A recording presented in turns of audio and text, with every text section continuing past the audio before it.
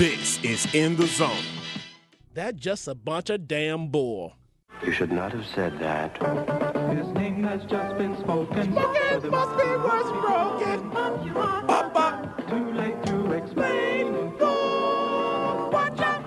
Watch out for that silly bull. Bullseye.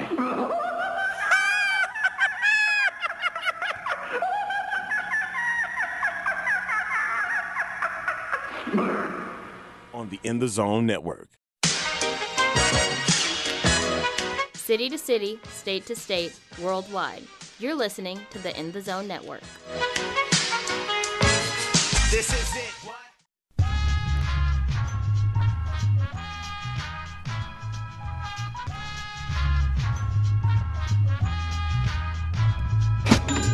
Welcome to the Price Check Podcast. Your host, Josh Price, checking in here today. Covering a few different topics as it pertains to the NBA, as we always do. Starting with yet somebody else securing the bag. And that's going to be something that you get a lot of here at the Price Check. We celebrate when the bag is being secured. So, starting out today's episode, big shout out to CJ McCollum, 3 years, $100 million extension to stay with the Portland Trail Blazers. Draymond Green, 4 years, $100 million extension to stay with the Golden State Warriors. Of course, securing the bag as always. Big extensions for both of those teams. CJ, of course, the backcourt running mate for Damian Lillard, and a team that has come a long way from where where they stood when both of those players were drafted. And you got Draymond Green, who's been a key member of everything that the Golden State Warriors have done here over the better part of 5 or 6 years. So kudos to both of those guys for getting the extensions that they deserve. And both of those teams really looking to solidify their standings out west going into this season and trying to make another run throughout the playoffs. So next up for us to talk about here today, as has been talked about here for the better part of a couple weeks now, Mr. Carmelo Anthony, who went on First Take here a couple Fridays ago and really had a pretty, candid and open interview with Stephen A. Smith about not only where he feels like his career has gone up until this point, but the fact that he still feels like that he can play. And I wrote about this a little bit here last week in the fact that part of me feels bad for Melo. I think he is a Hall of Fame caliber player. Man has won 3 Olympic gold medals. He's been an NBA scoring champ. He was one of the most lethal scorers that we've ever seen grace a basketball court in the NBA. On the flip side of that, though, part of his situation is somewhat self-inflicted. So what I mean by that is when Melo got out of Denver, he was, I think, a year or maybe 2 removed from a Western Conference Finals trip. He asked to be traded, went to New York, got traded to New York the regular season before he was set to be a free agent anyway, which means he forced them to give up assets and give up players when he already knew that he was going there. So with that said, you can't put all of the blame on New York for not being able to build around him, because the players that they had to put around him, he may go to Denver in a trade for him. So now I do feel like, kind of how things went down for him in Houston weren't necessarily fair. He did only get to play 10 games in uniform for that team. And to be told that your services are no longer needed would have pissed me off too. I'll be honest. So definitely can feel bad for him there. But at the same time, Melo, in that system, he also has to know what he's walking into. Melo's not the guy who's just going to sit over in the corner and shoot threes all day. He's a guy who wants to touch the ball, who needs to get into a rhythm. He said that on a number of occasions. And playing in an offense with James Harden, with Chris Paul, that just was not going to happen. OKC, it was what it was. He needed to go somewhere and try to, prove that he could be, that third, wheel or a third superstar, even, the guy as a 6th man off the bench in kind of a Manu Ginobili type of way. And there were times where he looked good doing that, and OKC times where he looked bad. At the same time, we see now, looking back on it, the whole OKC experiment the past couple years hasn't been the greatest thing. So I do feel like Melo should probably be on an NBA roster right now. However, I also feel like him simply being on a roster is not really what Melo wants. Melo wants to be on a championship team and also contributing to a championship team. And quite frankly, there's not many teams with championship aspirations that either have the room for Carmelo or could sacrifice the time it's going to take to try to fit Carmelo into their situation. They talked about him going to the Lakers. You talked about him going to the Clippers. Those teams don't really need wings or forwards, things like that. You got a team like the Denver Nuggets who probably could take them, but why? They've got young guys. They've got guys that they want to mold. And they've got a team that they've had together now for a few years.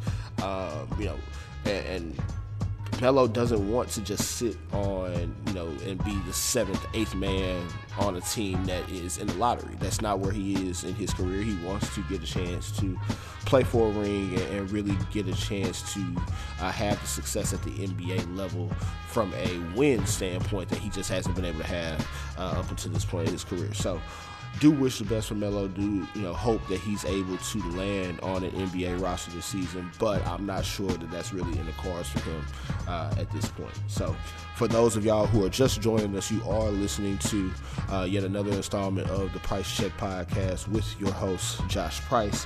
Next topic for us to hit on here, and we'll get to see the NBA schedule come out here on Monday afternoon.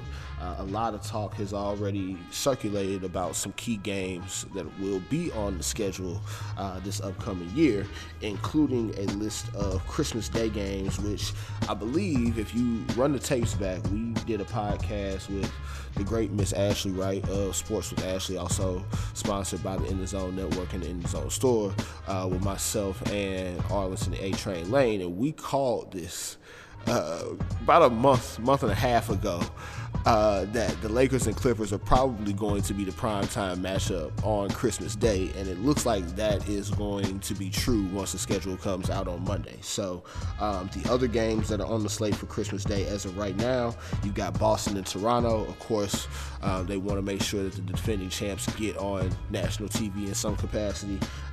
Milwaukee and Philly, which I think that's going to be a doozy of a game. That is probably going to be one of your earlier primetime type of matchups. You got the MVP and Giannis, you got Joel Embiid, Ben Simmons, Al Horford now joining the fold there with Philly. So that's a matchup that's going to be very interesting.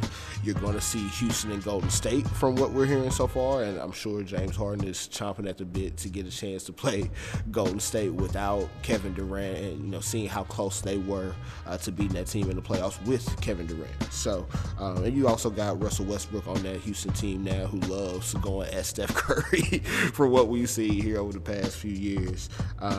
So that's another entertaining matchup. And then you've also, last but not least, got the Denver Nuggets and New Orleans Pelicans, which, of course, the NBA, they've got to get their prized possession, number one pick, Zion Williamson, on TV.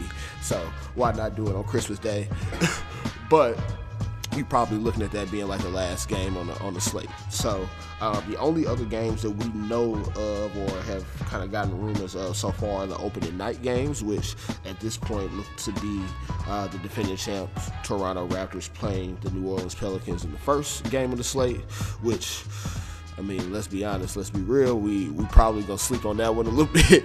But to also be followed by the matchup that everybody's been talking about, the Clippers and the Lakers. So, very interested to see what the full season holds and what the schedule holds for a lot of these teams.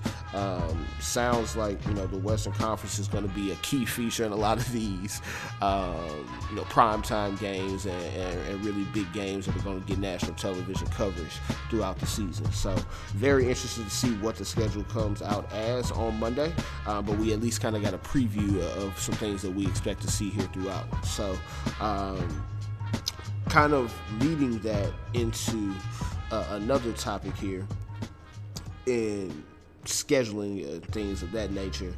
NCAA came out with something here this week, which is a new rule that they have put in place for agents that plan to represent their players. And kind of what I meant by leading in, to the schedule thing is that, obviously the NCAA season, NBA season overlap for a period of time, but these agents obviously represent current NBA players and are looking for prospective NBA players to then add to their own rosters. One major agent in the NBA that a lot of people feel like this rule was intended to, keep away from some of these players was Rich Paul. A man who runs Clutch Sports, most famously represents LeBron James, Anthony Davis, among other NBA players. They have now created a rule where if a player is going to test the waters and kind of see where their draft stock lies before fully committing to the draft, the agent in that case has to have a bachelor's degree. Now, a lot of the response was, now you're trying to keep Rich Paul out because he's been able to manufacture this thing without having a degree and been able to, kind of get it out the mud, as they say, right? So, personally, while I do think they're trying to keep somebody out and keep somebody away, maybe it is other, black agents or, just other young agents, period, who aren't taking the traditional route and feeling like they have to go to school or they have to get a degree in order to make it. I don't think this rule is going to affect Rich Paul in the way that people feel like it will.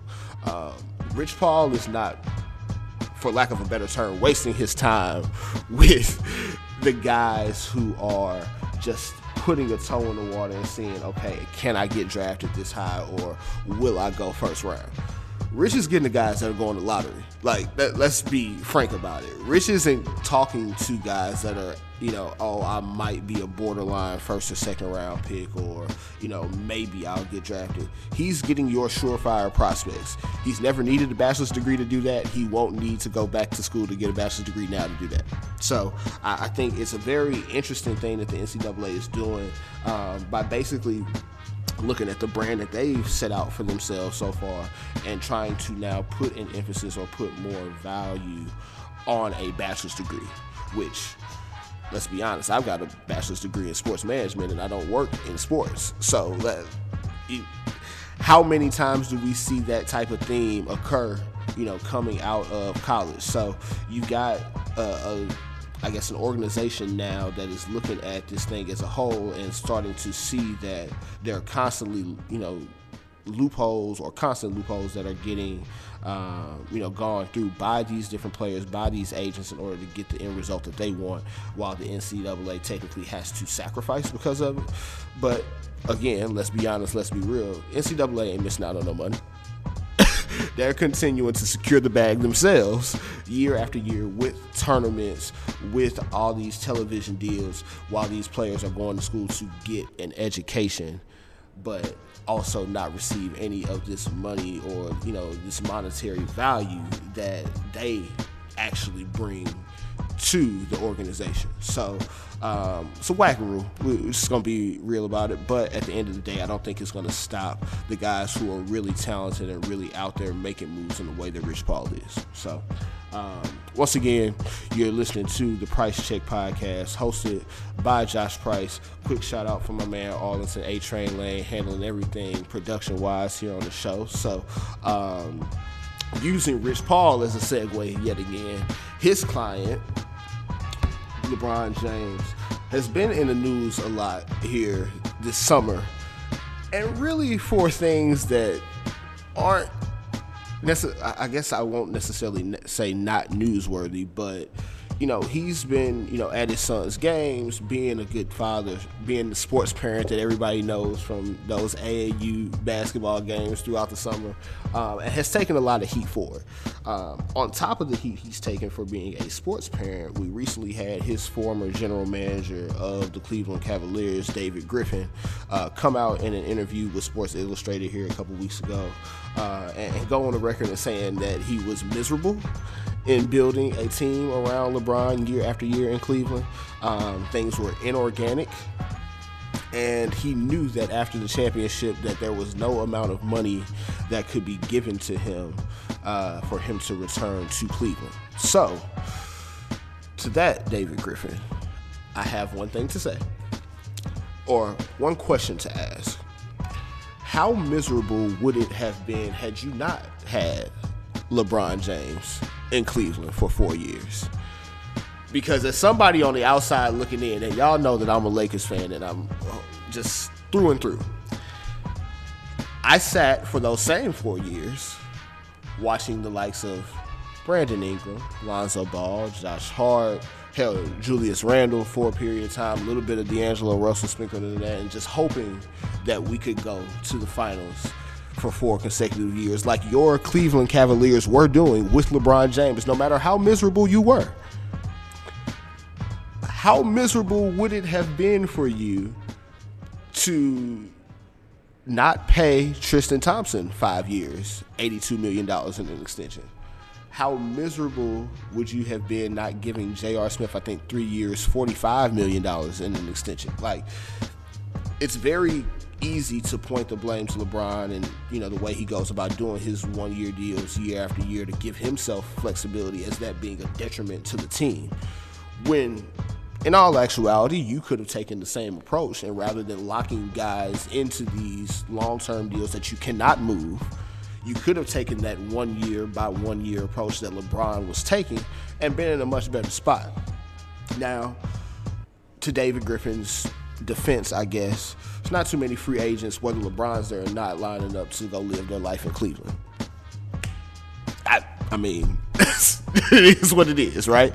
So I can understand that, but I do also have to say that there has to be more blame put on the likes of David Griffin himself, as well as Dan Gilbert, the owner of the Cleveland Cavaliers, for allowing a situation like that to transpire and to take place.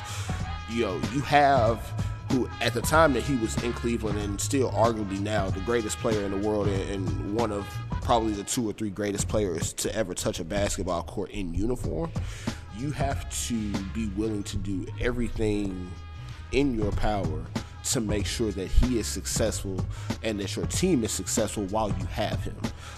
So there were a lot of questionable, deals and things that took place in that time that I have to look at David Griffin and say, look, bro, you can't put all this blame on LeBron and the way that he wanted to handle his contract situation. Now, true to form, David Griffin came out a couple days later and tried to, say that there were some, there was some context missing in his comments about LeBron and about those days in Cleveland.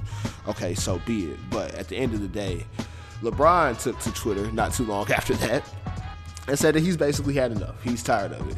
So I fully expect LeBron to come back and take a lot of what he's hearing and a lot of what has been said on, TV in the media here throughout the summer as more ammo for him to have a really good and really productive season in a way that we probably haven't seen him mad in a while. So, there's also everybody taking the jabs at him for, trying to take the spotlight from his son and, at these games and things throughout the summer. He's not trying to take the spotlight from them. The emphasis has always been on the kids in LeBron's endeavors, right?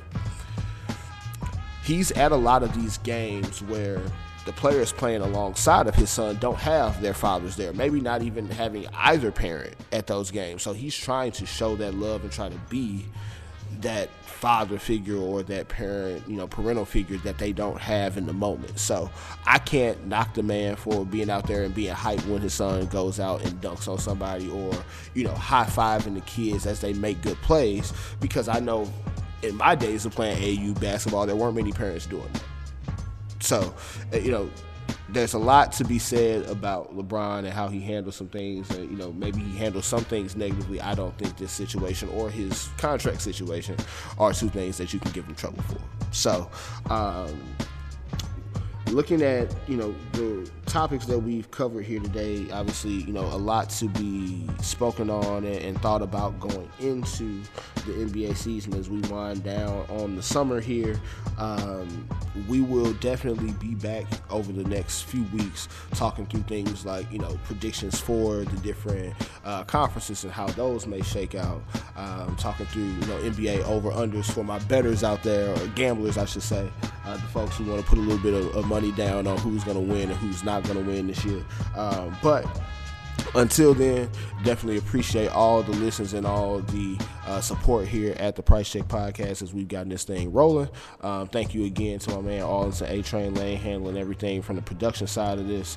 But until next time, it is your host, Josh Price, checking out.